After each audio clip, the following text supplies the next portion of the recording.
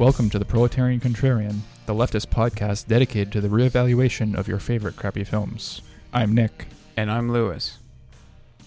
And we're coming to you from the far, far distant future of the second decade of the 21st century. Ooh, 2021, which is actually the third decade of the 21st century. But I know, who cares? But that's not what we're told in this movie. We're not told that in this movie. So, folks, right on the heels of Pulp Month, we are bringing you Cyberpunk Month, actually. No. Cyberpunk Week, Cyberpunk Day. Just Cyberpunk Day, that's it. Yeah. Cyberpunk Monday, guys. That's all you get. This is Johnny Mnemonic from 1995, starring Keanu Reeves. Yeah, it's an adaptation of the William Gibson short story, same title. It's an expansion of the story for sure. They change a fair amount, but it is probably one of the seminal, kind of somewhat underground but still mainstream movies that contributed to the widespread appeal of cyberpunk. It came right at the right time, combining that seminal, very well-known Gibson material, and I think it paved the way for The Matrix in a lot of ways. Yeah, I mean, there's definitely some stuff in this movie, especially when they go into cyberspace, that like reminds me of The Matrix. And of course, there's like the way he dresses in this movie as well, right? I mean, he looks like Neo. Yeah. I mean, well, when he's like John Anderson, when he's like in his office job, but yeah. And I mean, it is Keanu. There's that connective tissue as well. Yes, it is. It is in fact Neo. Yes, that is. And true. Also, like, the look of the world is very similar to the look of like the real world in The Matrix, I think. Yeah, I think so. But yeah, Johnny Mnemonic. It was directed by. This is a fascinating story. Robert Longo. Yeah. So I never heard of this guy, but I was reading about this movie months ago. Actually, it just like came up on, I don't know, some story. I was reading some article, and they were like, "Yeah, Robert Longo only made one movie. It was Johnny Mnemonic, and like he hated it." And he hated the experience of making movies, and he never made one again. And I was like, "What? What happened there?" Like, and he was and is, I guess, I think he's still alive. A painter, a sculptor, kind of very much like a New York bohemian, type, 70s, 80s, 90s guy. He directed music videos for REM. He did the album cover for the album Tim by The Replacements, one of my favorite albums. Okay. He directed one episode of Tales from the Crypt called This'll Kill You, and that's also about like a virus. That is insane. Yeah, he has a strange career. He was in a band called Robert Longo's Menthol Wars. He also has this terrible ponytail. There's only one image of him on IMDb. He has like this gigantic braided ponytail. Really strange career, but he made this movie. He looks wild. He kind of looks, he has a little bit of a David Lynch thing going on in one of the first images that's come up on Google anyway. But yeah, and also I also looked up the Replacements cover because I don't know what the Tim album cover looks like, and this looks like a very Johnny Mnemonic type thing. Yeah, for sure. And that's really the only art of his I know. I didn't look up anything else. I didn't do our patented pre-research, probably because we haven't patented that. We only do our live action research. Otherwise known as the concept of research. Fuck that. But so a really weirdo random, not a director, directed this movie. Yeah. And it does have quite a wild cast. We have Keanu Reeves, Dina Meyer, who's also best known as Dizzy from Starship Troopers, Ice-T, amazing, Takeshi Kitano, amazing, who is a director in his own right, like a real director, Renaissance man in his own right. Honestly, I mean, he's really impressive. His body of work. Dennis Akiyama, Dolph Lundgren, Henry Rollins, Barbara Sukowa, and Udo Kier, who is a consummate actor, man, like a so many titles under his belt alone. Yeah. It's just a very weird assemblage on this cast. Crazy. I mean, it all makes sense though, right? I think, you know, this guy has his whole body in the New York underground scene at this time, right? Yep. So he definitely would have rubbed elbows with people like Henry Rollins, probably Udo Kier, just based on like the kind of films Udo Kier made. I mean, he was in like The Blood of Dracula, which is very much New York, you know, like exploitation film. He played Dracula in it. When was My Own Private Idaho? That was like right around the same time. I believe it's right around the same time. Yeah, which right. Yeah. Keanu's in that. Isn't Udo Kier in that? I think he is. I haven't seen it in a while, but I mean, you know, all those people, they definitely would have been in the same circles. Even Ice-T, I would assume, right? I mean... Yeah. Oh, Udo Kier is in My Own Private Idaho. He is. Okay.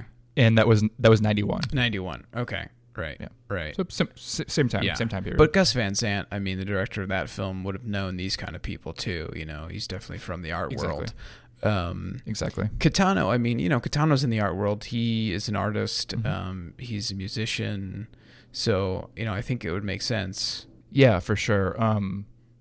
And it's just like so curious because like you have Dolph Lundgren, who he's probably one of the more mainstream actors in this list. Certainly, obviously Rocky. Yeah.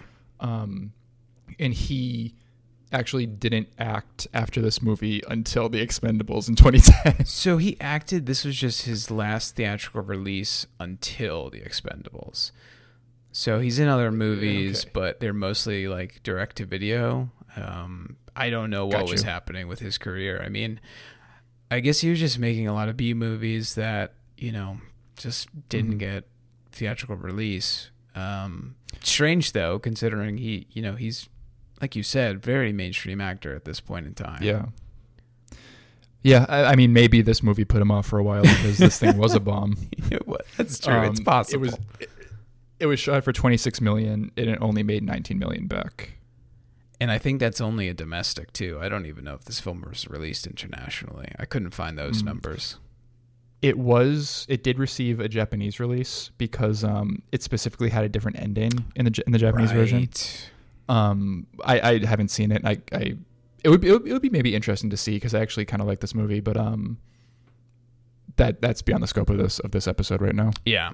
So it has a 13% Rotten Tomatoes and a 31% audience score. Damn. I wish it was 37% audience score so that those two numbers juxtaposed would be Leet. Oh, that'd be appropriate. Which for all of our Zoomer fans out there, that was a thing from internet era back in the early aughts. Yeah. 1337. Yeah. Yeah. It was big with like the Halo community, I think. Yeah. Big with game.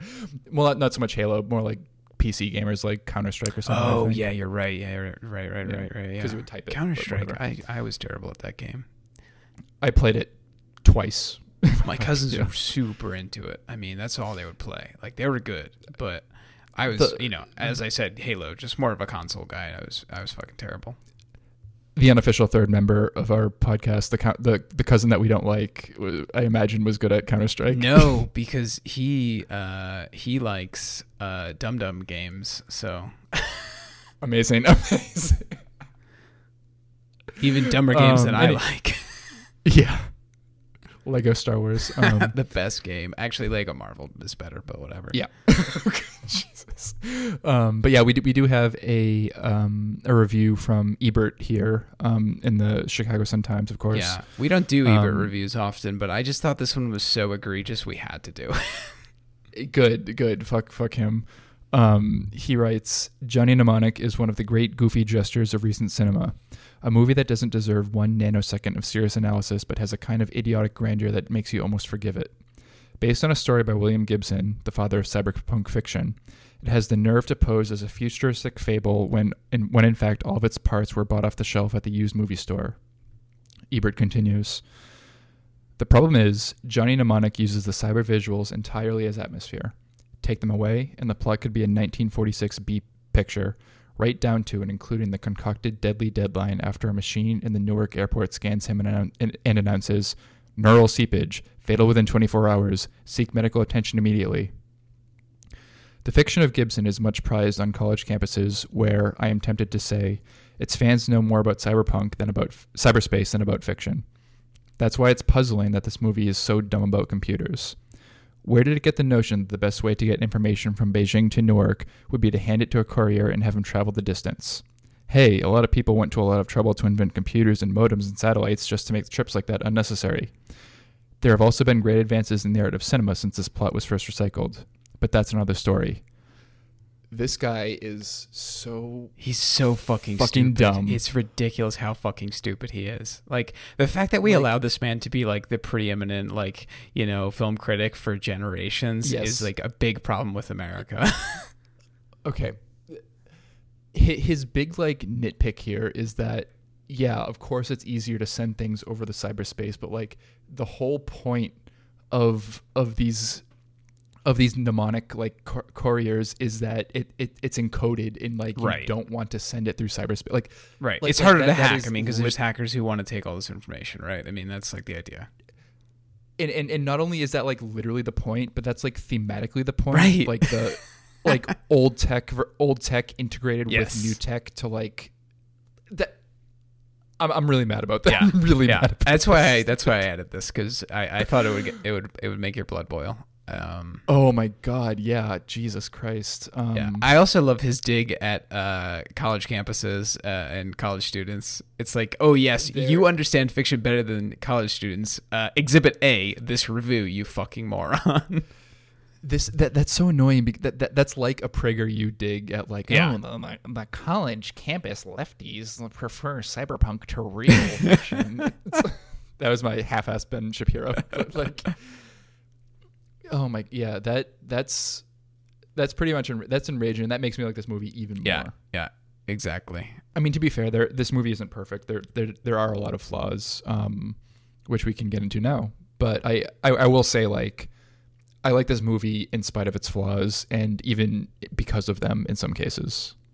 Yeah, and you know, I don't think the flaws are like the plot mechanics, the way that Ebert seems to dwell on. So I mean. I don't know. Get over it, dude. Gibson wrote the screenplay, and he is a good writer. Like, despite his flaws, which we'll get into in a minute, but like his, he deserves his literary reputation in my opinion. I have read Neuromancer, and I have read Burning Chrome, which is the short story collection that includes Johnny Mnemonic, and yeah, no, he's just like a solid writer in. The writing of this movie is not one of its faults. No. Yeah, I don't think so. So to get to its faults, I really think, I mean, besides just like a studio that hacked this movie to pieces, you know, Robert Longo wasn't able to get final cut on this film. He didn't like the finished product. William Gibson didn't like the finished product. They were actually friends.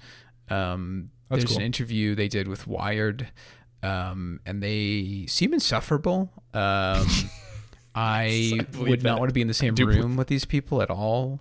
They talk about like Gibson was actually in Austin the other day. He was at Book People doing a sign-in. I was busy. I couldn't go, but I was going to and like just buy his book and be like, can you sign it with #resist? Oh my God. Yes, that's right. He's a resistance.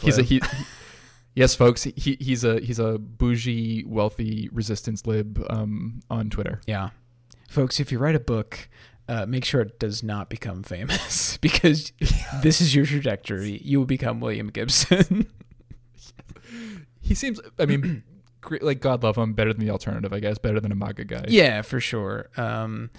Just like, there's this one part of the interview that really rankled me. They're talking about like, hey man, we make movies and art for like, you know, like the lower classes, you know, for like the dejected. And they're like, yeah, I saw this Scorsese movie the other day, Age of Innocence. It's about rich people and it has like really well shot food. It's like, you know, no one makes these movies about like low lives anymore. And I'm like, I don't know, like, can you go watch the rest of Scorsese's oeuvre, you fucking morons? Like, that's also like assigning aesthetic characteristics to class, which is like the definition of fascism. Yeah. The definition of like fascist art is like the aestheticization of politics. And like that's one of Umberto Eco's like definitions of fascism, and like to say that like grimy gritty shit is real art, it seems to miss the point entirely. Mm-hmm. Yeah. It's kind of like the whole interview between them. Oh my god. But folks, if you believe that Scorsese makes bougie films, please watch Boxcar Bertha or Alice Doesn't Live Here Anymore. They're not bougie, so do that. But we digress. Yeah. You do have a really good recommendation here, and I agree. This is a really good suggestion that you had, like for the alternate universe version of this movie. Oh yes, I was like, wait, what is it? Yes. Oh, it should have been directed by Alex Cox, director of Repo Man. Hell yes, that is such a good pick. Nothing against Robert Longo, but he complains a lot in any interview, in just any article that you read about his time with the production, like, oh man, I wanted to make this like $1 million arty film, and like then I got a ton more money thrown at me and I had to make this movie instead.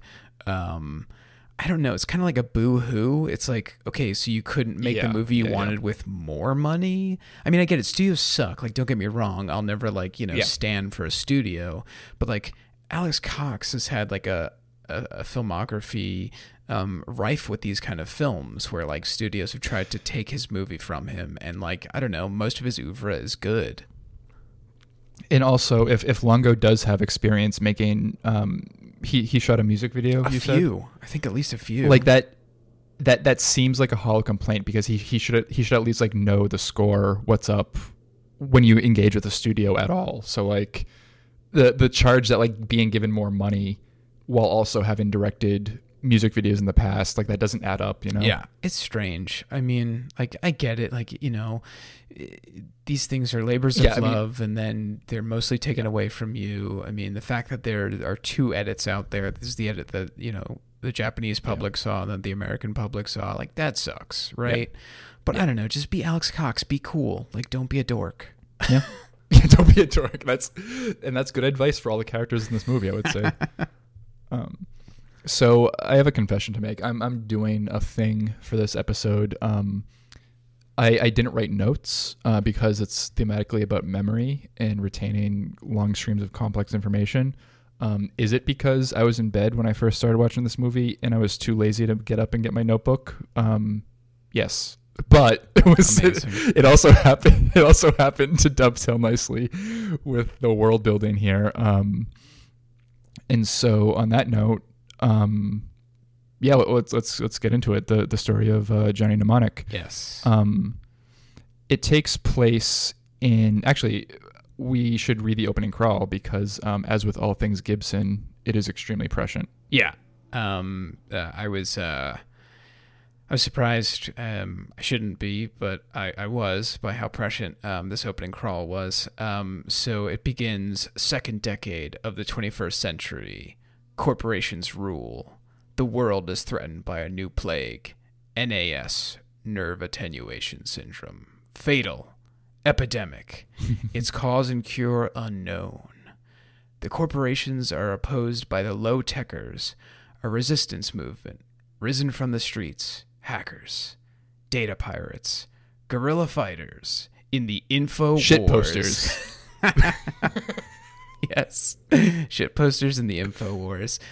So they're MAGA apparently. No. Yes. The corporations defend themselves. They hire the Yakuza, the most powerful of all crime syndicates, because these motherfuckers are weebs. They sheath their data in black ice, lethal viruses waiting to burn the brains of intruders. But the low-techers wait in their strongholds, like rats in the walls of the world. The most valuable information must sometimes be entrusted to mnemonic couriers, elite agents who smuggle data in wet-wired brain implants. So, like, Ebert must have skipped that part, right? Like, Ebert must not have seen that, because it explains beautifully why the wet-wired brain implants exist, why the mnemonic couriers exist. Like, I don't get it, like what, like, Yeah. does he just not like that idea? Because if so, like, fine, but also like, shut up.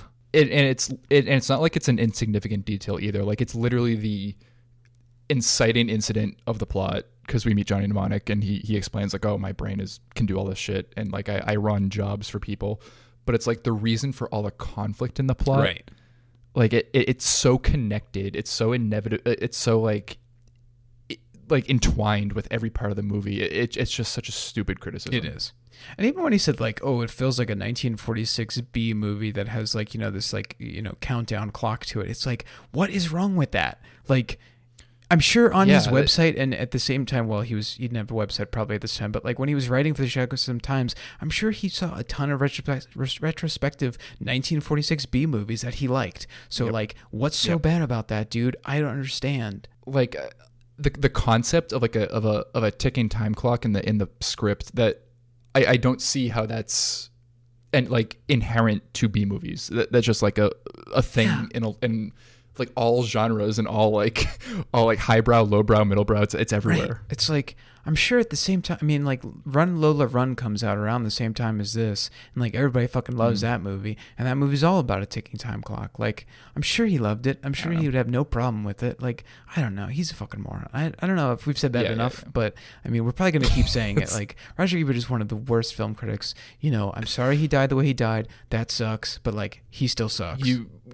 I don't even think you have to like give that preface, because like, of course we're not saying that he as a person is like evil or whatever. We're allowed to shit on his opinion. Kidding, he's not evil. He's not evil. I promise. I don't believe that.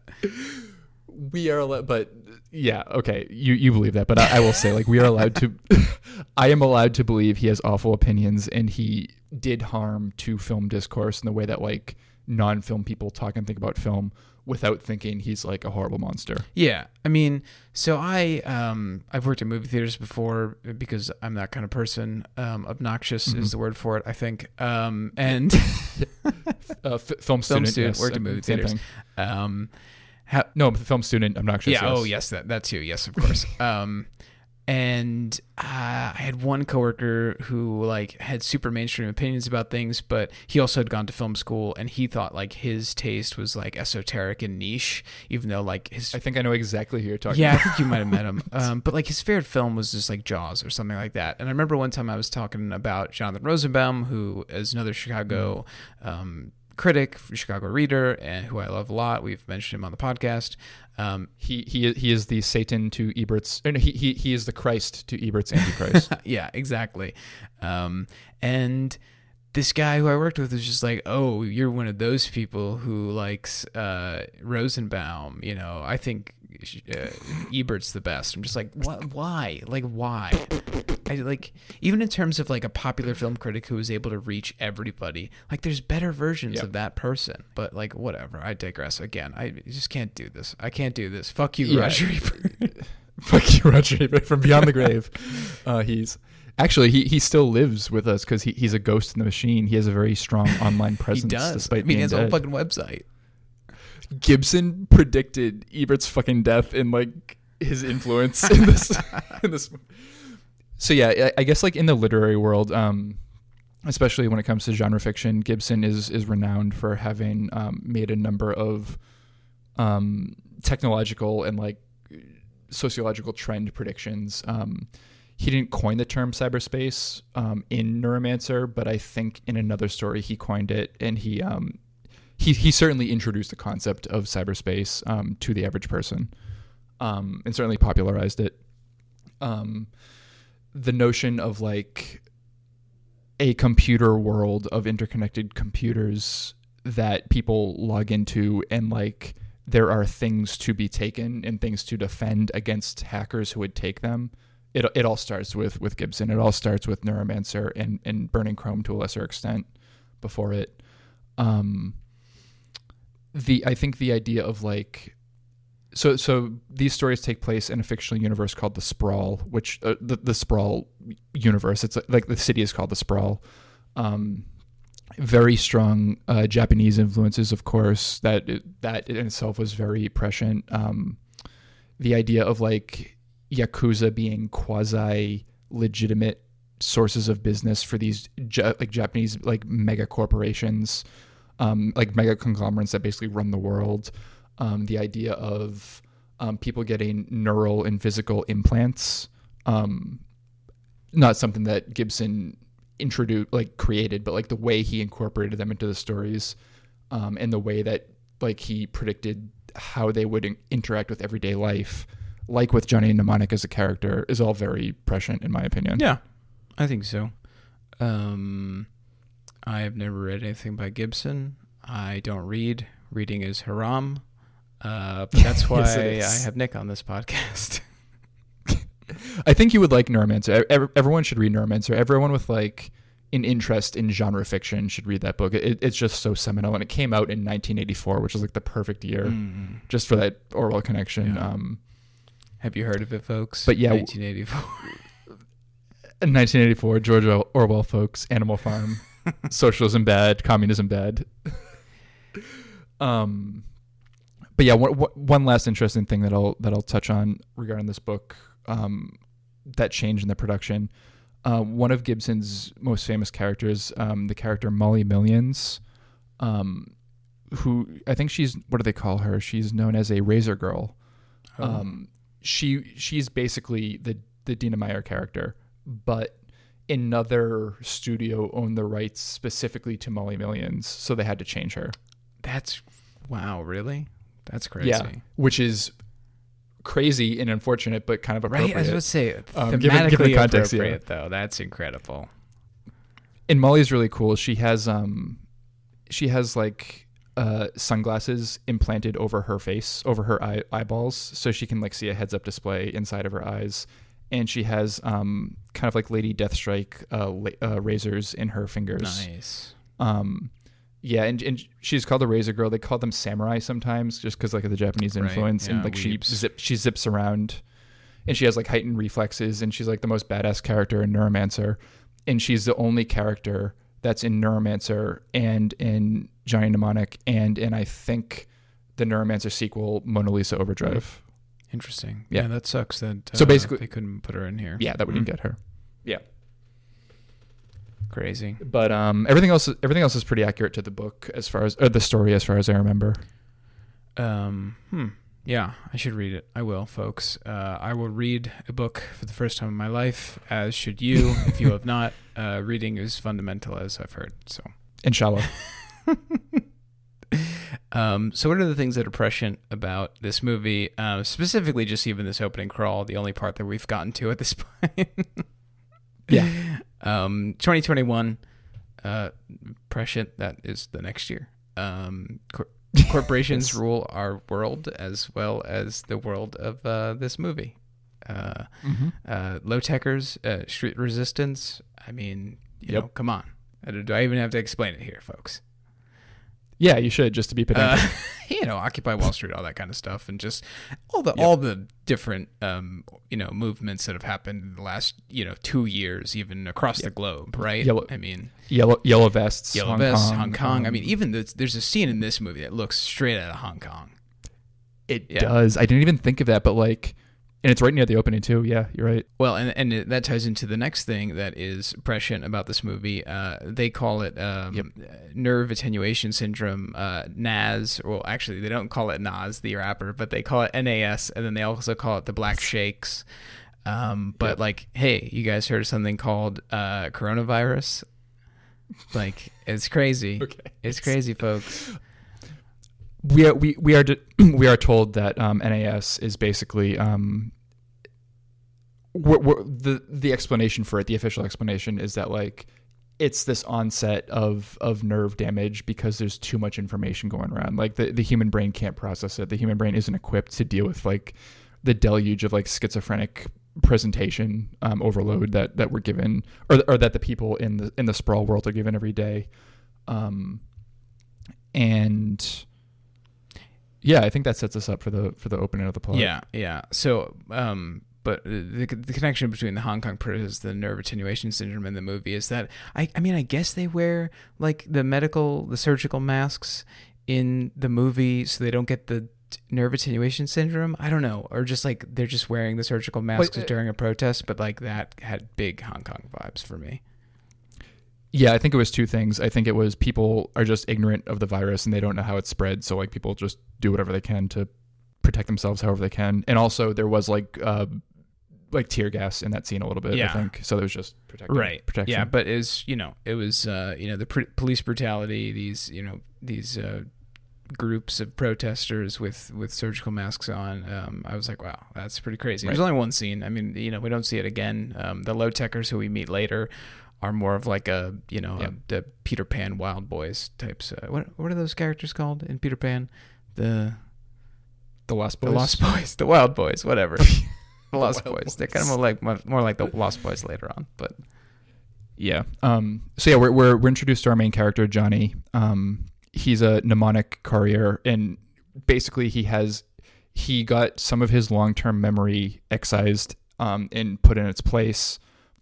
He has this neural computer in his mind that he technically doesn't have access to all the time, but it can retain and remember like thousands and thousands and thousands of gigabytes of information.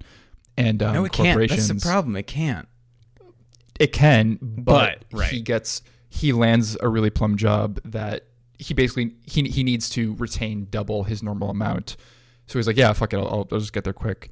But that's a ticking time bomb. If he doesn't remove this information within, I think it's like 3 days, it'll overload his brain and his brain will like implode. Yeah, because I think at the beginning it's like he has 80 gigabytes. He has like a duplicator, so he can have 160, and then they put 320 in him, I think. Yes, yeah. So he can retain X amount of information. He temporarily beefs himself up so he can double that. But then they're like, oh, it's actually quadruple. Yeah. And it's pretty economic. The way the story's told. It doesn't waste our time dwelling on a lot, which is nice. I thought it was going to be more like Blade Runner, where it's a lot more atmospheric and a lot more time spent soaking up the setting and everything. But no, it was a lot more plot driven than Blade Runner. And maybe that's the the Longo cut, right? Is maybe the more atmospheric. Who knows? But definitely not this one. I mean, this clocks in around a little over 90 minutes, I think.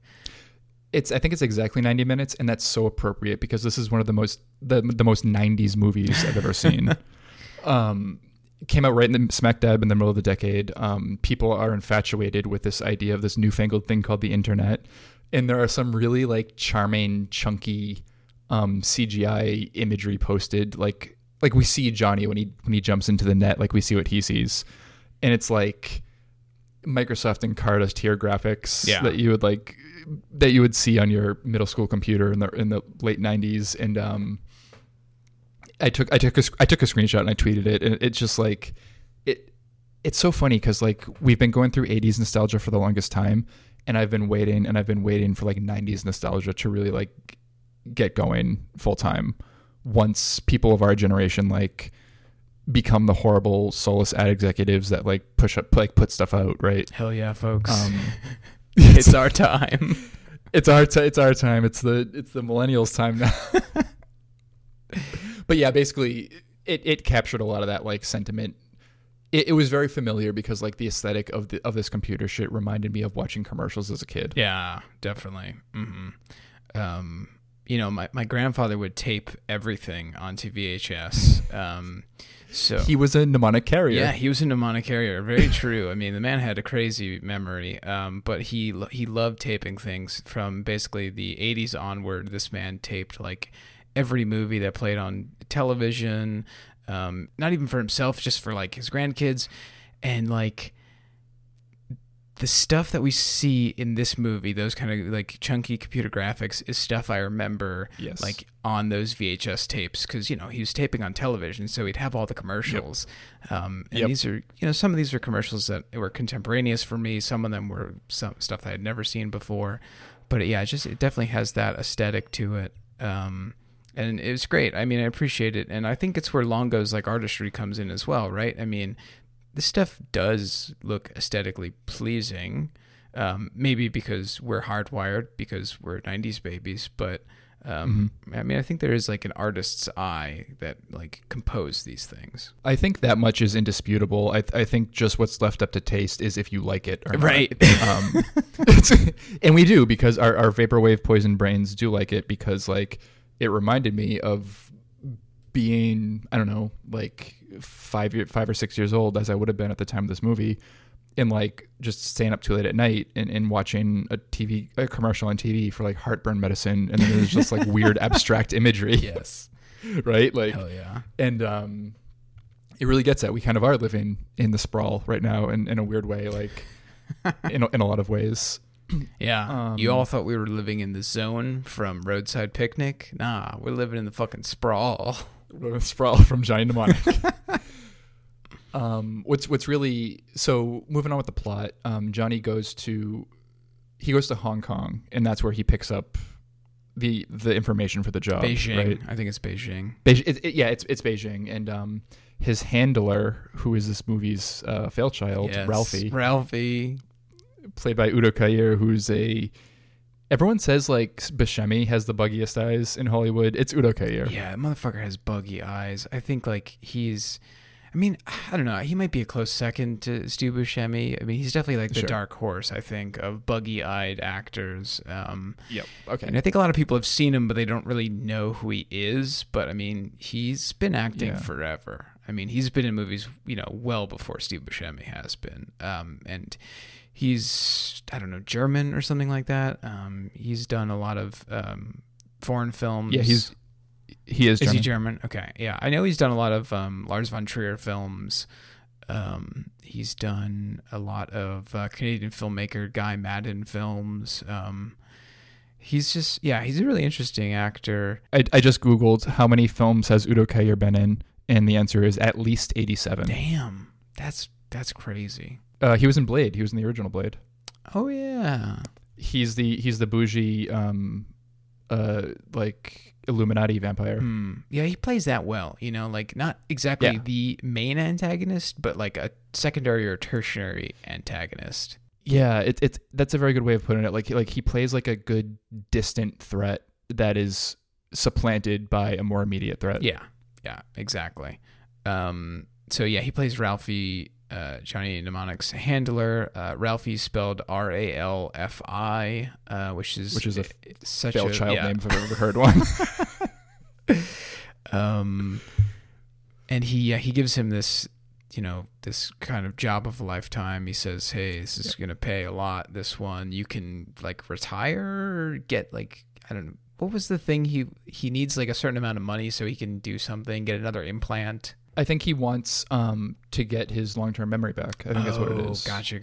Yes. Yeah. Mm-hmm. Yeah. So the price of that surgery like went up. So he's like, you have to do this job. It'll get you, the remainder. And I will say the class elements of this movie are introduced pretty early. Like Johnny himself is like a bougie good boy. He wears a suit the whole movie. He stays in like a really nice hotel. He has a really high-priced escort. He's eating like nice foods and everything. And the reason we know all that, we'll get to towards the end. Amazing. And one of the most amazing scenes. But yeah, his upper class status clashes first immediately with the Beijing protesters that we see, and then also with some other characters later on. But yeah, he meets these two other Failson dweeby scientists. Oh my god, they're amazing. I love them so much. They were so schlubby and like awkward. That's one of the things that like makes this like an art film, right? Like there are non-actors. Oh yeah, in these roles. Non-actors, they have. But to it's be.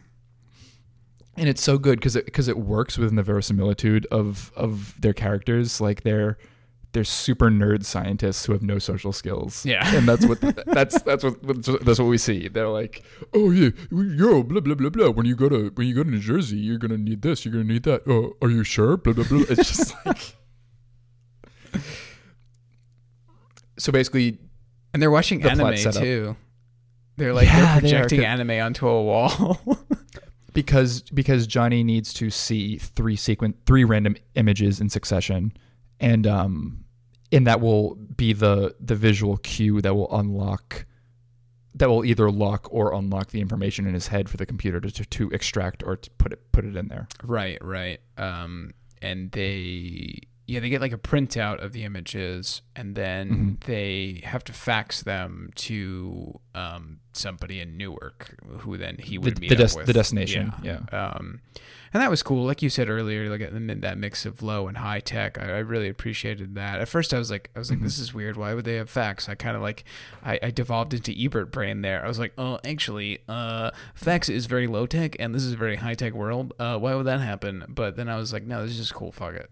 And that's one of the things Gibson does well, right? Like he integrates current existing tech with future speculative tech, because that is how the real world works. We still rely on old tech every day, even amidst like the cutting edge stuff that we have. Yeah. It reminded me a lot, and probably this is just because I've been playing this game recently. It reminded me a lot of like the cobbled together aspects of like everything in the BioShock games, at least the first two BioShock games. But where Absolutely. That is steampunk, obviously this is cyberpunk. But like everything down to like their weapons, their tech, like looked like it was like 50 different like things that we actually used in the 90s, like broken apart and put together.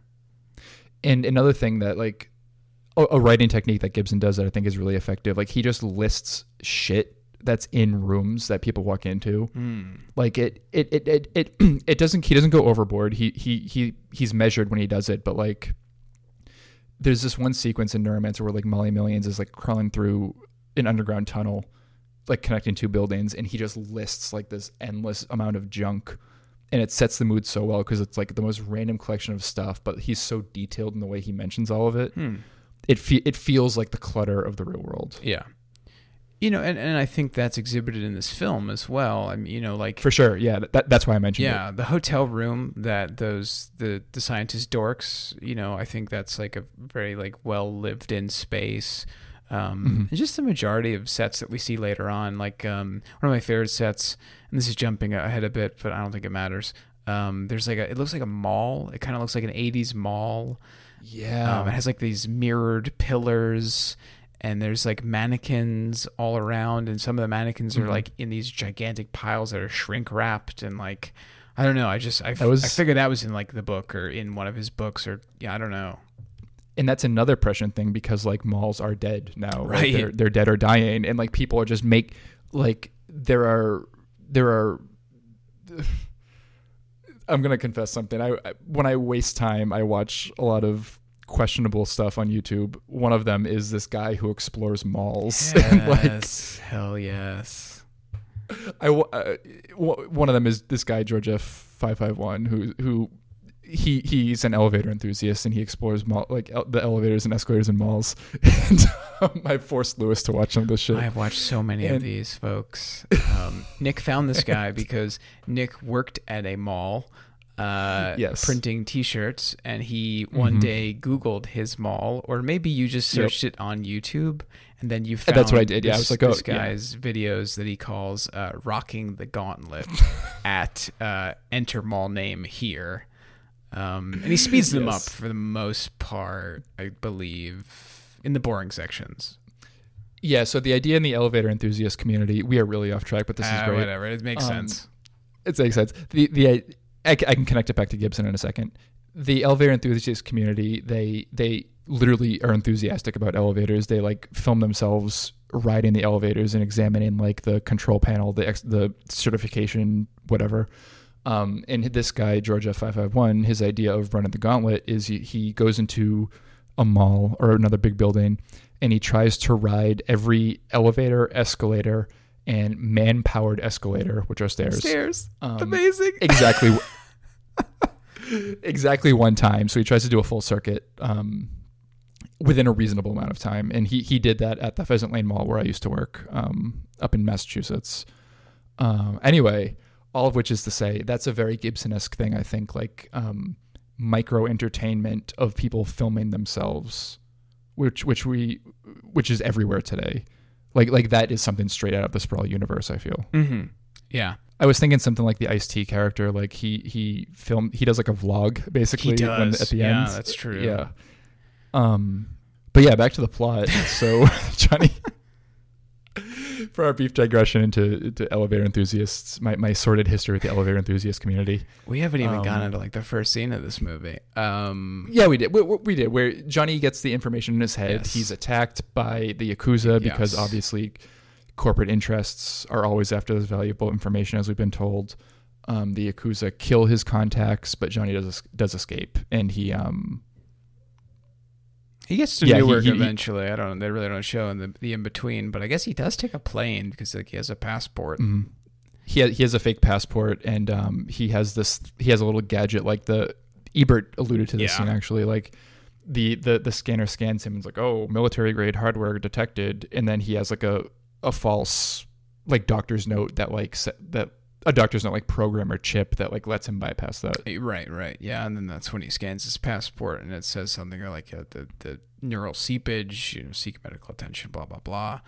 And then he goes on to try and find his contact or whatever. Yeah. Also, so chasing him is Takahashi, who's the boss of the Japanese conglomerate that is sending Shinji, who is the Yakuza leader, after him. Because Shinji failed once or twice, Takahashi also hires Jesus. Amazing. Evil, psychopathic best. Jesus, as played by Dolph Lundgren. The street that was preacher, really interesting. That's his name, right? Yeah, street preacher. He has like a crucifix, and like the long end of the crucifix is like this combat knife. Yeah. This is the one thing that felt kind of really dated, and not in like a charming way to me. The idea of this religious fanatic who kills people because like that's what religion is at the end of the day. It felt really like discordant, I guess, like shoehorning this religious stuff into this movie.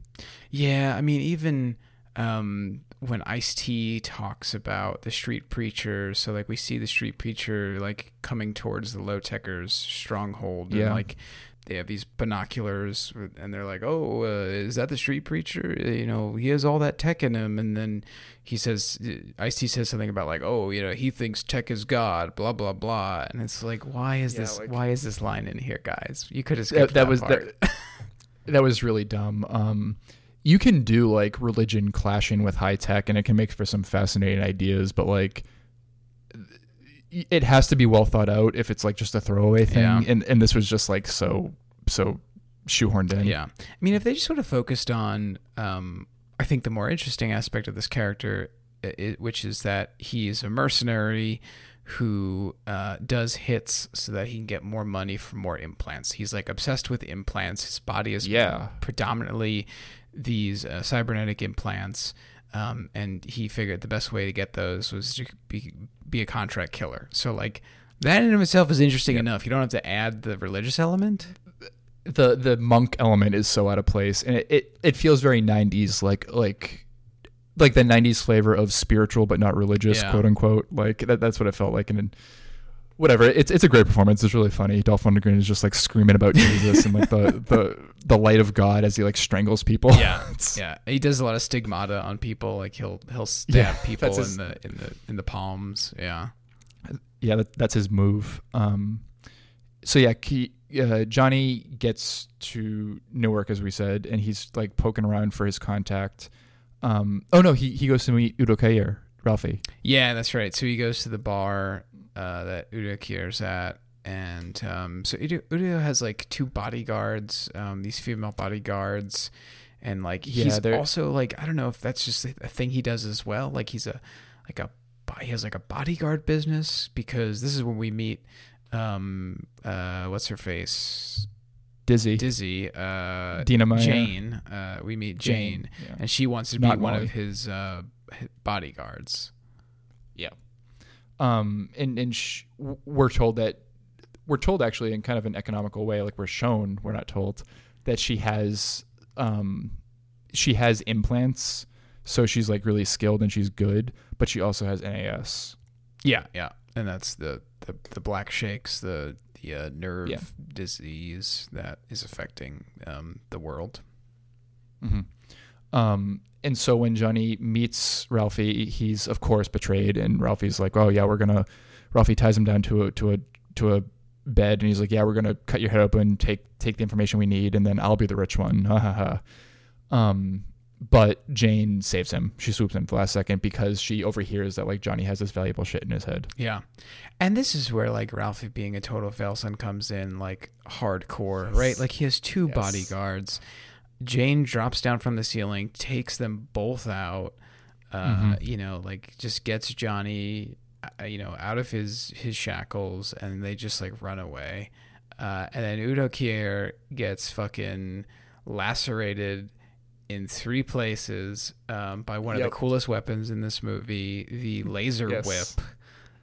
Yeah, Shinji, the Yakuza boss's laser whip. Yeah, it comes out of his nail. He has a big fake nail on his thumb. It's so cool. And then he pulls it out, and there's this like laser whip that retracts and everything. And I don't know how he gets into 3, but he gets like he got some like 3 in 3 different places. Yeah, it's almost like a laser garrote that like can get even longer. Mm-hmm. It can and what he does is he slashes it like a whip. Just he does it twice to Udo. Oh, that's to right. Ralphie. It's just like a you wrote this like a Castlevania kind of thing. Like he just whoosh, whoosh, and then he falls apart into 3 pieces. Yeah, this movie is pretty violent, pretty graphically violent in places. Yeah, it is. Yeah, there's this part. There's like some other stuff later on. There's the street preacher kills, which can get pretty explicit. Yeah, it kind of looks funny though when Udo Kier is cut into 3 pieces. Like he just looks like slabs of meat, just like falling. Well, that's because the laser obviously cauterizes the wounds. Oh, that's true. Not dissimilar to a lightsaber. The plasma blade of lightsaber. Anyway. So yeah, Jane and Johnny are on the run, and of course they have they have the expected conflict. Johnny's high class, Jane's low class. She's had to struggle for everything she wants, or everything she ever needed. They elaborate on Johnny's mind virus that he has. Like he has to get this information out of his head within like now 2 days, or else his brains will implode. And that was cool. That was cool how they both had this affliction. They had parallel fatal diseases that were hounding them. Johnny logs onto the net, and through that they're able to find one of the more ridiculous characters, in my opinion, the Henry Rollins character. Amazing, yeah, Spider, who's he's Henry Rollins, just like basically playing the cyberpunk version of himself. Yeah. Well, he kind of plays the Unabomber too. Like he just like he rails against technology, even though like he is like a doctor who, I mean, ostensibly puts implants in people. Well, no, explicitly puts implants in Jane's character. Well, that's why she recommends that they go to him, because they unsuccessfully try to hack into the mainframe of the corporation that Johnny's trying to bring the information to. But when that fails and the Yakuza start chasing them, she's like, oh, let's go to my friend Spider, because he does favors for me and shit. Yeah. It also should be mentioned that when Keanu is trying to get onto the web, they're in this kind of like storage closet, and he's like, oh, there's the tech I'll need here, and he's like listing off these different pieces of tech for her, and one thing is called the Thompson iPhone, but it's not iPhone, it's EYE phone, EYE. Because it's like kind of this Oculus Rift thing that he puts over his eyes, and that it's crazy. I was like, holy shit. Yeah, it's good shit. And yeah, I think this is when it's revealed that the CEO of the company that he's talking to is a virtual puppet that's being controlled by Takahashi. Oh, that was amazing. That was really funny. Yeah. Yeah. Takashi Kitano just has his hands, like you would for a sock puppet, and he's just flapping it in this contraption. And then once Johnny ends the call and he removes his hand, the cyber puppet on the screen like slumps over. Yeah. Like he actually removed his hand from it, which is really good. I hope they paid Kitano well, because like he's in this movie for like 5 minutes and he's mostly behind a desk, but like he's just great in every scene. He is really good. He has a cool sword. He has a katana. Yeah, that's true. He has a katana, but he never uses it. Like, no one ever uses it. I was bummed about that. He tries to, but it breaks at the end. Yeah, that was a bummer. So yeah, Spider, he tries to help Johnny, but like basically he would either kill him or the information wouldn't be usable. There'd be a certain amount of degradation. So they have to hop into his turtle van and go. It really looks like the turtle van from Teenage Mutant Ninja Turtles. Turtle battle van, yeah. Yeah, but it has a spider decal on it on the side. Yeah, themed. Yeah, one of the vinyl decals that you used to put on cars. Yes. I guess this is Nick's work history episode, but yeah, that's true.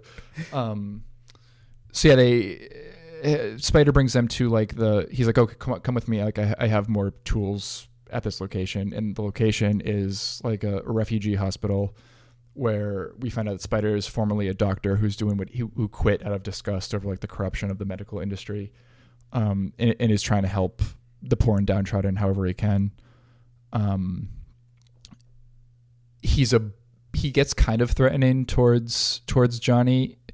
I thought that like Spider would end up betraying them somehow, but he doesn't really. No, he just he's dies. like, he's like, Johnny, like I know what's in your head. It's like it's the cure to NAS because it was like a manufactured disease, and I don't think it's a manufactured disease, but the cure was deliberately retained for like almost a year at this point. Yeah, they had some kind of like treatment that would alleviate some symptoms, but like they were literally holding back the cure for a while. Yeah. Which is good because like it's not so conspiracy brained that it's like they created the disease and they made like the cure. Right. Mm-hmm. But it's accurate conspiracy themed, which is diseases happen and they're a natural part of life, but corporations and capital interests in medicine oftentimes do fuck with distributing treatment. Like the very fact that EpiPens cost like over $100 or something is an example of that. Like they should be free by rights. It should not cost that much to get a life-saving device to somebody. Right, exactly. The prohibitive cost of like basically all prescription drugs or medical devices is just insane. But you know, even if you think of like cancer, right? Like, I mean, not that we could cure cancer. I don't think there is any moonshot cure, right? But like,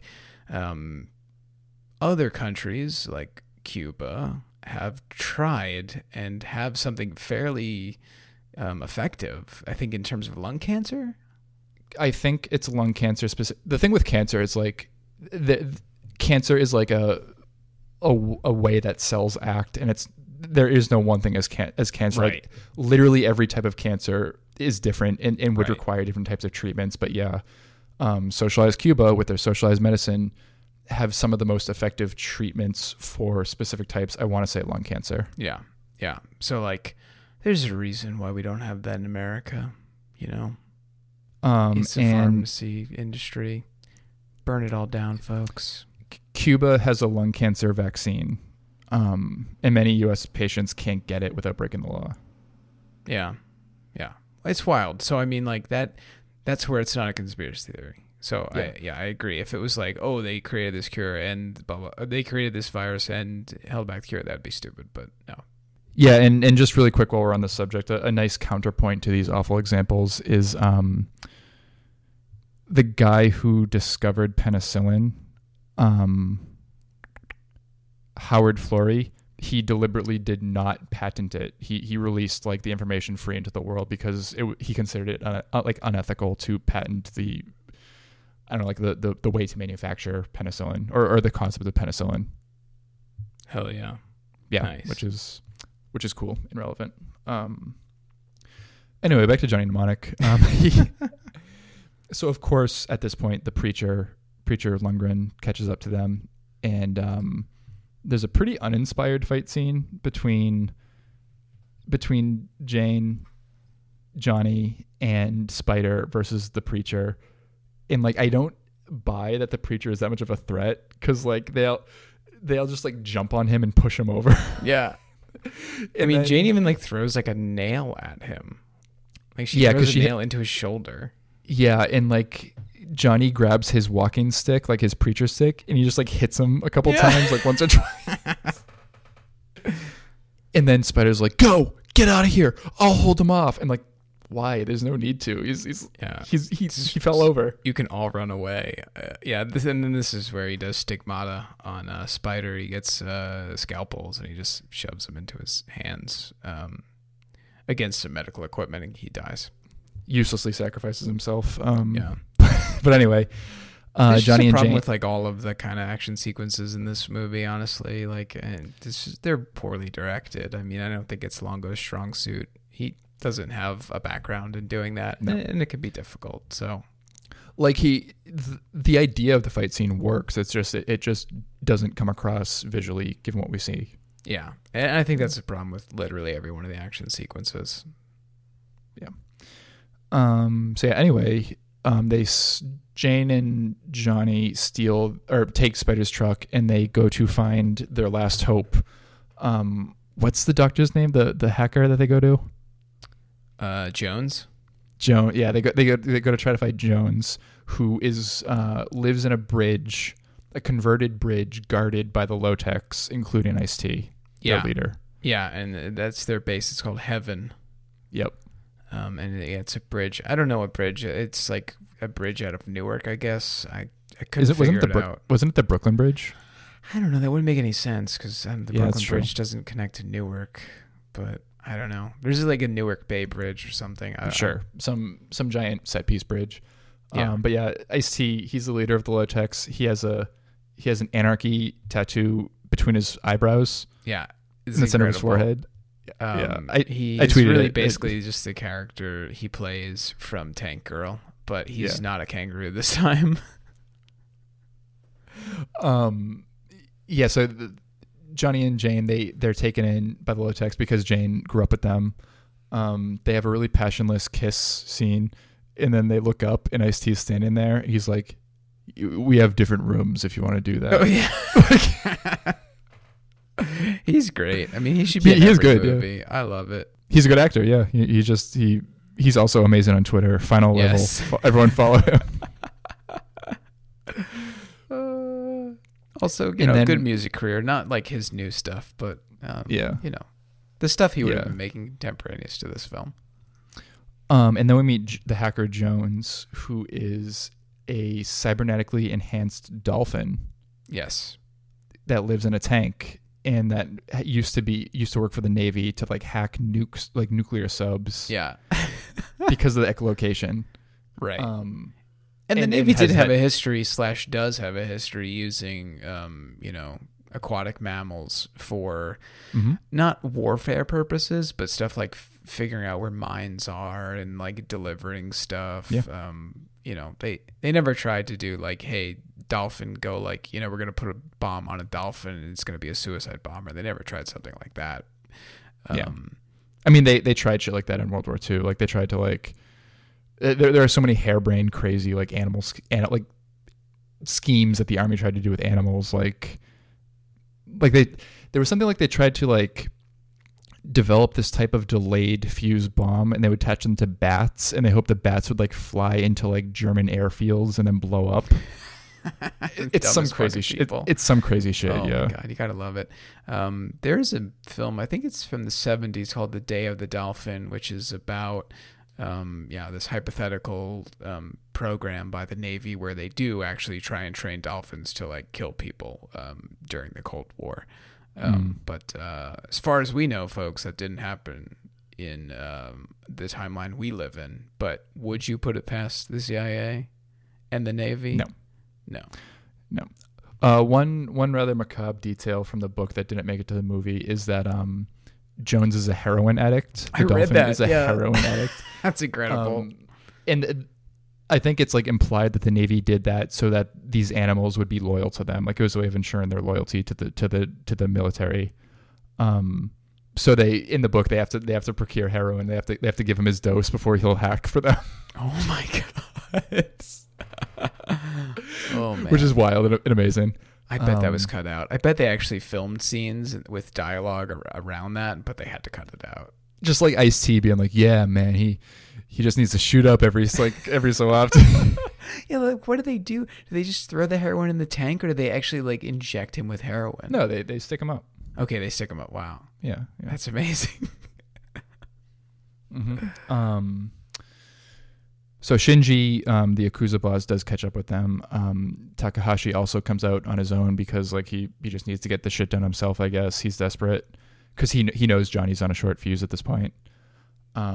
And the Yakuza attack the Low-Techs, and it's a pretty cool battle, even if it's shot rather uninspired. The Low-Techs use crossbows appropriately enough versus the Yakuza, who use like guns and throwing stars and the laser whip. Yeah. And a bazooka. Yeah. There's that one woman who shoots a bazooka like 3 times into their base and like short circuits the power and stuff like that. Yeah, so like while they're trying to hack Johnny, they have to cut it short because like shit's going down. Takahashi attacks Johnny. He uses the sword briefly, but then he's killed by Shinji. Yeah, he's shot a few times in the back by Shinji. And I think the reason Takahashi comes out is because like there's that ghost in the machine, the CEO of Pharmacon, the company that he works for, who's been talking to him. The dead CEO who's of the company, which is a thing from, I think it's from Neuromancer that they incorporate into the story.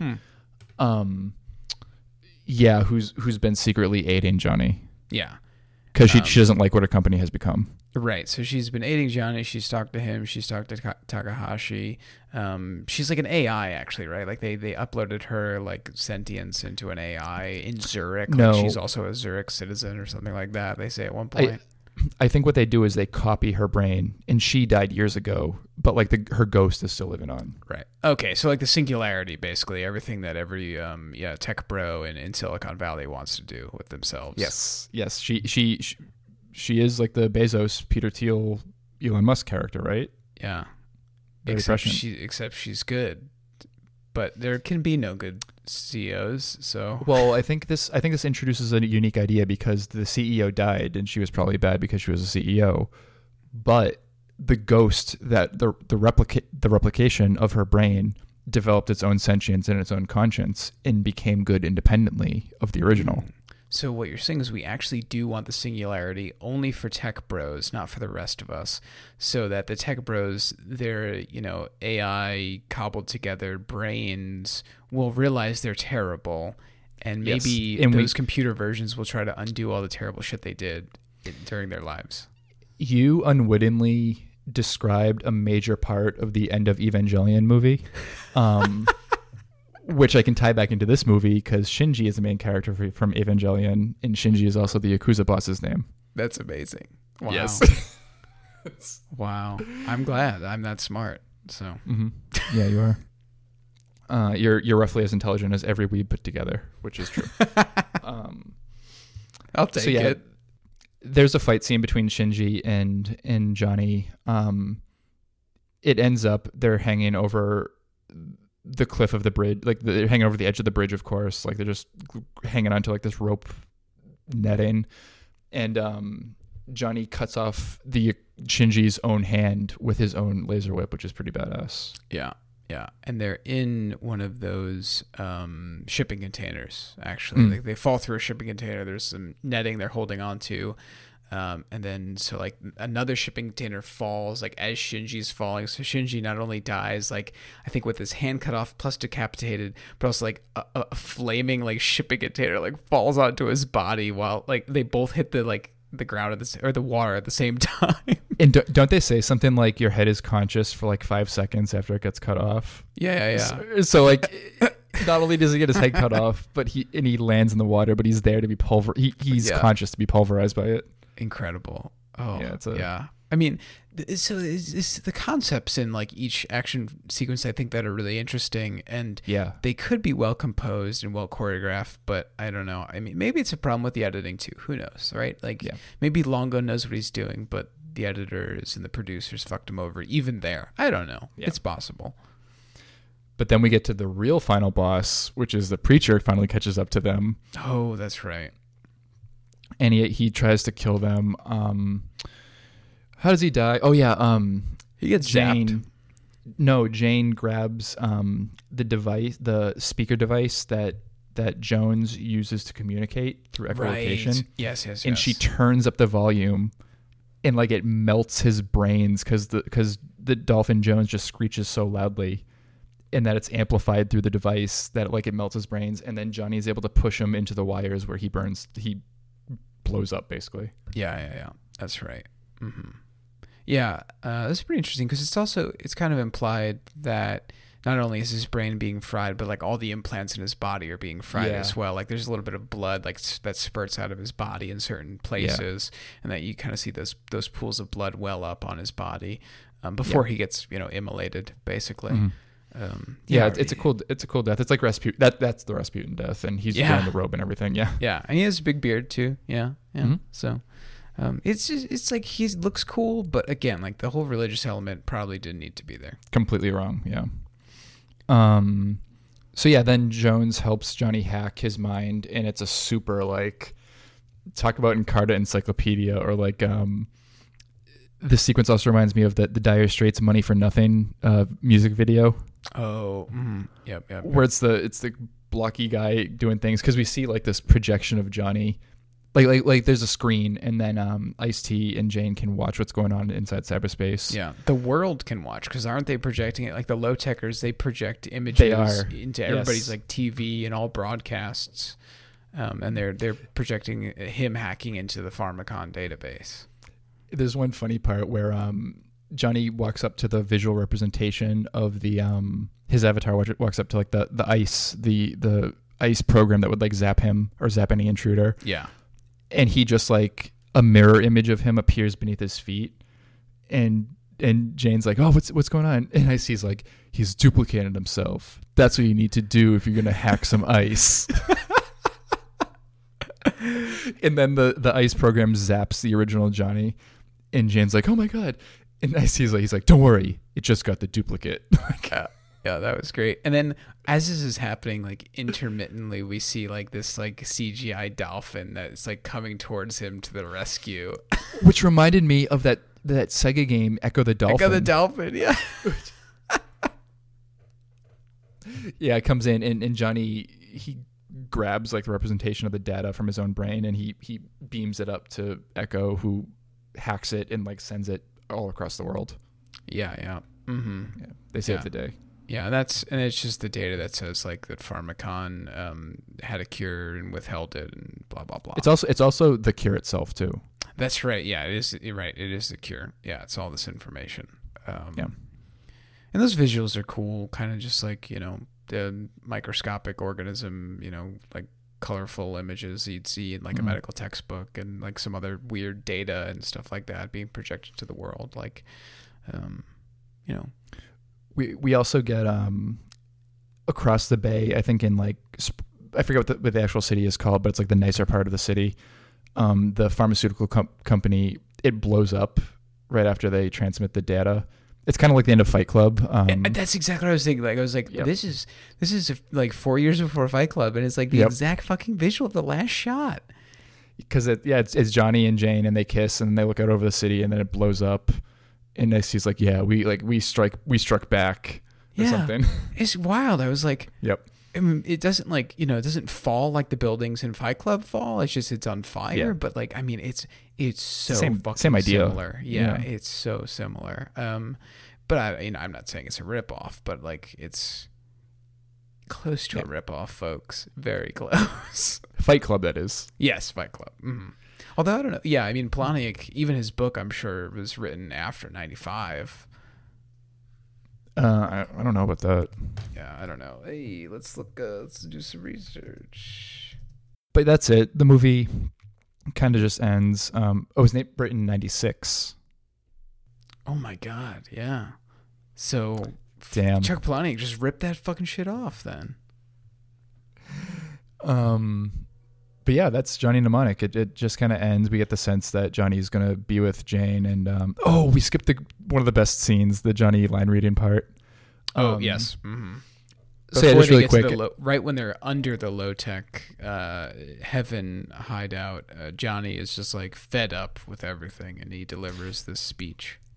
Yeah, he's like, people like me don't do this. And like, this is the most class conscious scene because Shane's just looking at him like he's an idiot.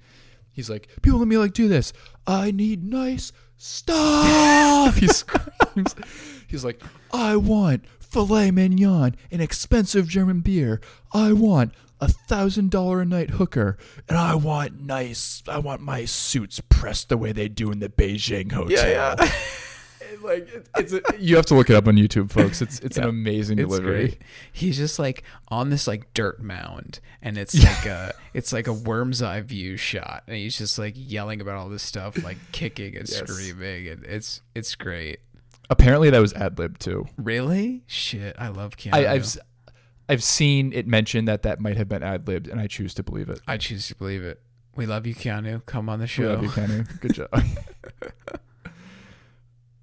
So workers of note, who do we have? So we have a bunch of people kind of in the visual effects department, mostly like animation and stuff here. So I'll just read them off. We have Artie Romero, animator, uncredited. Actually, all these are uncredited, so special kudos to everybody we're about to list here. Artie Romero, animator, David Emerson, optical camera, John Fernandez, optical effects, Mark Tereski, optical effects, John LaSavage, visual effects cinematographer, Tim Miller, visual effects artist, Carl Rad, digital artist, and Tim Scannell, rotoscope artist / camera operator. As we said, the 90s, Encarta, blocky, digital CGI type imagery. Very colorful too. Very colorful. It just was cool. It was well done. And I assume these people all did it. So kudos to them, or they did a portion of it. Obviously, probably them and 50 other people did it, but especially for the time too, it was probably like many more people than just this. Yeah. But I don't know. It looks cool. So yeah, in a weird way, in a kind of like a Ouroboros manner, like, yeah, that was the contemporary look of CGI stuff at the time. But like now that aesthetic is kind of being repurposed and repackaged by like vaporwave YouTube imagery and like sounds and in the art that's created. So like it did predict the future, but it also right now the future is like looking back at the past and kind of recycling it. And I just think that's like a fascinating interplay. Yeah, definitely. It sucks that like so many fascists have kind of taken vaporwave for their own. We should take it back. Might be hard to. I don't know if it's worth it. I have quite a few lefty mufos who are like, we're making like socialist vaporwave, and like we can't let the fascists have it. Like this one guy, I will look him up and mention him in a second. He specifically makes leftist socialist vaporwave art. Yeah, I think it's worth doing, honestly. We just can't say, oh, well, the fascists have it now, so we can't do it ever again, right? I mean, besides like genocide, that's the thing the fascists can keep. We don't want to do genocide, folks. But like, we want to also stop them from doing genocide. But vaporwave, we can take it back. We can do that. I will mention my friend A Marmot Underground. His Twitter is at _a nunnery, like off to a nunnery with you.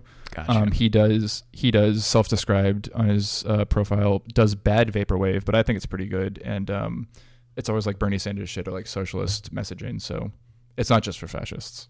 Nice. Good. No, I agree for sure. So broke recommendation. What do we got, Nick? Any cyberpunk fan who just wants to find like, again, keeping it with this theme of like, what is future, what is past, how do they relate to each other, how does past inform the future, how does future inform the past? If you want to see like a delayed recreation of the original cyberpunk story, like this is a good depiction of that. Because the story, of course, was published. Johnny Mnemonic was originally published in 1981, 3 years before Neuromancer. And of course, the movie was made released in 1995. So like, yeah, like that was that was a ghost theme from the machine of this podcast, right? Like we didn't even plan it, but the theme of this episode, I guess, is like the past creates the future, which also worked to create the past, like all at the same time. Yeah. It's like they say in the theme song of Samurai Jack, Back to the Past. I just watched the last season of that. It ends pretty well. I'm glad that Tartakovsky was able to go back and finish the series. Nice. I should check it out. It's worth watching. Yeah, for sure. But yeah, so Cyberpunk fans who want some highfalutin bullshit like that I just alluded to, this is one of the original Cyberpunk stories. It's certainly one of the things that codified a lot of the common aspects of Cyberpunk. This movie is a fairly good recreation of that. I bet it is. Yeah. I agree with that. So, even though I don't know much about it, but sounds good. Thank you, Liz. What do you have for your woke recommendation?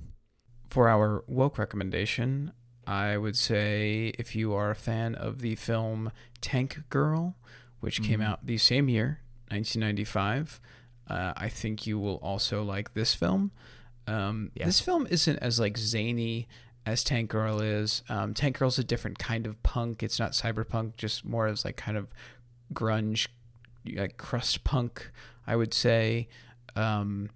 But yeah, in terms of like the plot, it's very similar for the movie. I mean, the movie's about like a corporation that controls the Earth's main sources of water, and Tank Girl and a bunch of resistance fighters in the form of anthropomorphic kangaroos, one played by Ice-T, named T-Saint, have to fight against Malcolm McDowell, Alex from A Clockwork Orange. So it's worth seeing. I would say it's like definitely more like a poppy, colorful type film. There's a great dance sequence at one point, kind of almost like a Busby Berkeley musical almost. But yeah, I think if you like that film, you'll like this film. I do want to see this movie. Unfortunately, we can't do it for the show. I think it's too much of like a cult classic. It's way too much of a cult classic, yeah. But yeah, I like that. Yeah, it almost seems like the bubblegum pop version of Johnny Mnemonic, which is like the sad down-tempo alternative rock version of Tank Girl. Yeah, I think that's perfect. I think that's it. That's true. Thanks. Yeah, and for my bespoke recommendation, lefty fans of cyberpunk, kind of like how I'm a lefty fan of vaporwave, but like fascists are taking it. I think cyberpunk is being taken by the neo-libs, specifically William Gibson, who's like a huge #Russia interference resistance lib brain. But we can't let him have it, folks. We cyberpunk is like inherently leftist, I would say. The class and political themes of cyberpunk, like they are Marxist. They do feature heavy class analysis, and like, yeah, there's like cool surface level, like I'm gonna upload my computer and have a long coat and like this cool black long coat and have glasses and a cool gun and be a hacker. But like deeper than that, there are so many resonant themes for like what does it mean to be human? What does it mean to be human when your body is commodified? And we can't let them have it, folks. Yeah, for sure. We cannot let William Gibson, the man who created cyberpunk, have cyberpunk because he's fucked it up. What was that tweet he said about Neuromancer recently? So on February 15th of this year, 2020, the year of our Lord, he tweeted, "If the characters in Neuromancer vaped while muttering into smartphones to their criminal collaborators, I'd feel a whole lot more prescient." Oh boy. Yeah, like, dude, just put it aside. Like, I actually did like a search for William Gibson and the word prescient, and like it's a thing he replies to a ton of people who like call his work prescient, and he's just like, that's not prescient. It's like I don't know if he's doing some weird like false humility thing or like or false modesty thing, you know? Right. But it's like aggressively going after people who misuse that term. Like I know that a lot of people use that term for your work, but like that's not your word, dude. Like that right. Like, prescient isn't like the William Gibson branded word. No, he made that one too. Cyberpunk, cyberspace, and prescient. It's crazy. It wasn't in the lexicon before that. To be clear, like like with all genres, like cyberpunk has a long and complex history that I don't know myself, but like Gibson is probably the guy who most made it popular in the modern era. Yeah, that makes sense. Just like as a point of pedantry that I know will be called on. Oh, I'm sure. Right. I mean, like, does anybody coin anything really? Right. It's like the work of like 50 people who came before them, and then like you kind of put just like a phrase onto that thing, right? That's kind of and like Philip K. Dick was writing in like the 60s and the 70s, and a lot of his work is like proto cyberpunk. Right. Yeah. So it's like, you know what, William Gibson, it's not your word, it's our word. All of this stuff is ours. It's everybody's. It's the collective unconscious now. Sucks to be you, William Gibson. Go write about Putin or whatever you feel like doing. The phrase itself was coined by author Bruce Bethke in a short story called Cyberpunk that was published in 1983. So he beat Gibson by a year. This is just a really interesting quote, and I'll read it really quick. Bethke says he made 2 lists of words, one for technology, one for troublemakers, and experimented with combining them variously into compound words, consciously attempting to coin a term that encompassed both punk attitudes and high technology. He described the idea thus: the kids who trashed my computer, their kids were going to be holy terrors, combining the ethical vacuity of teenagers with the technical fluency we adults can only guess at. Further, the parents and other adult authority figures of the early 21st century were going to be terribly ill-equipped to deal with the first generation of teenagers who grew up truly speaking computer. And if that doesn't describe B or 4chan, I don't know what does. Yeah, no, it's true. I mean, honestly, that's pretty damn prescient, folks. But yeah, that is our Johnny Mnemonic episode. That was my first memory only episode, and I think that contributed to some of the more meandering than usual tone. Folks, if you're listening to us for like, I don't know, terse shit, for cohesion, I don't know, like, it's not gonna find happen. A new show. Yeah, find a new show. I don't know, like, get out of here. We're punks here in the cyberpunk world. Find a new show. Yeah. Join us next week for a continuation of Cyberpunk Month, where we review RoboCop 3. Actually, the movie we have coming up is kind of very cyber and punky. Is it? I mean, we can't tell people what it is, but I mean, I guess I would say like probably cyber. I don't know, like punky exactly, but like, yeah, that's there. I can't say what I was thinking because that would give away the movie, but like there's an element to Neuromancer that whatever, fuck it. Yeah. I would say next like, time, folks. Yeah, that's it. Bye. Bye. What the fuck is going on? What the fuck is going on? You know, all my life, I've been careful to stay in my own corner. Looking out for number one, no complications. Now suddenly, I'm responsible for the entire fucking world. And everybody and his mother is trying to kill me if my head doesn't blow up first. Maybe it's not just about you anymore. Listen. You listen to me. You see that city over there? That's where I'm supposed to be. Not down here with the dogs and the garbage and the fucking last month's newspapers blowing back and forth. I've had it with them. I've had it with you. I've had it with all this. I want room service!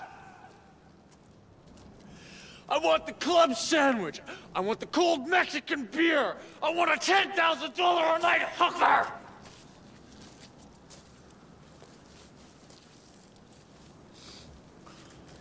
I want my shirts laundered. Like they do at the Imperial Hotel in Tokyo.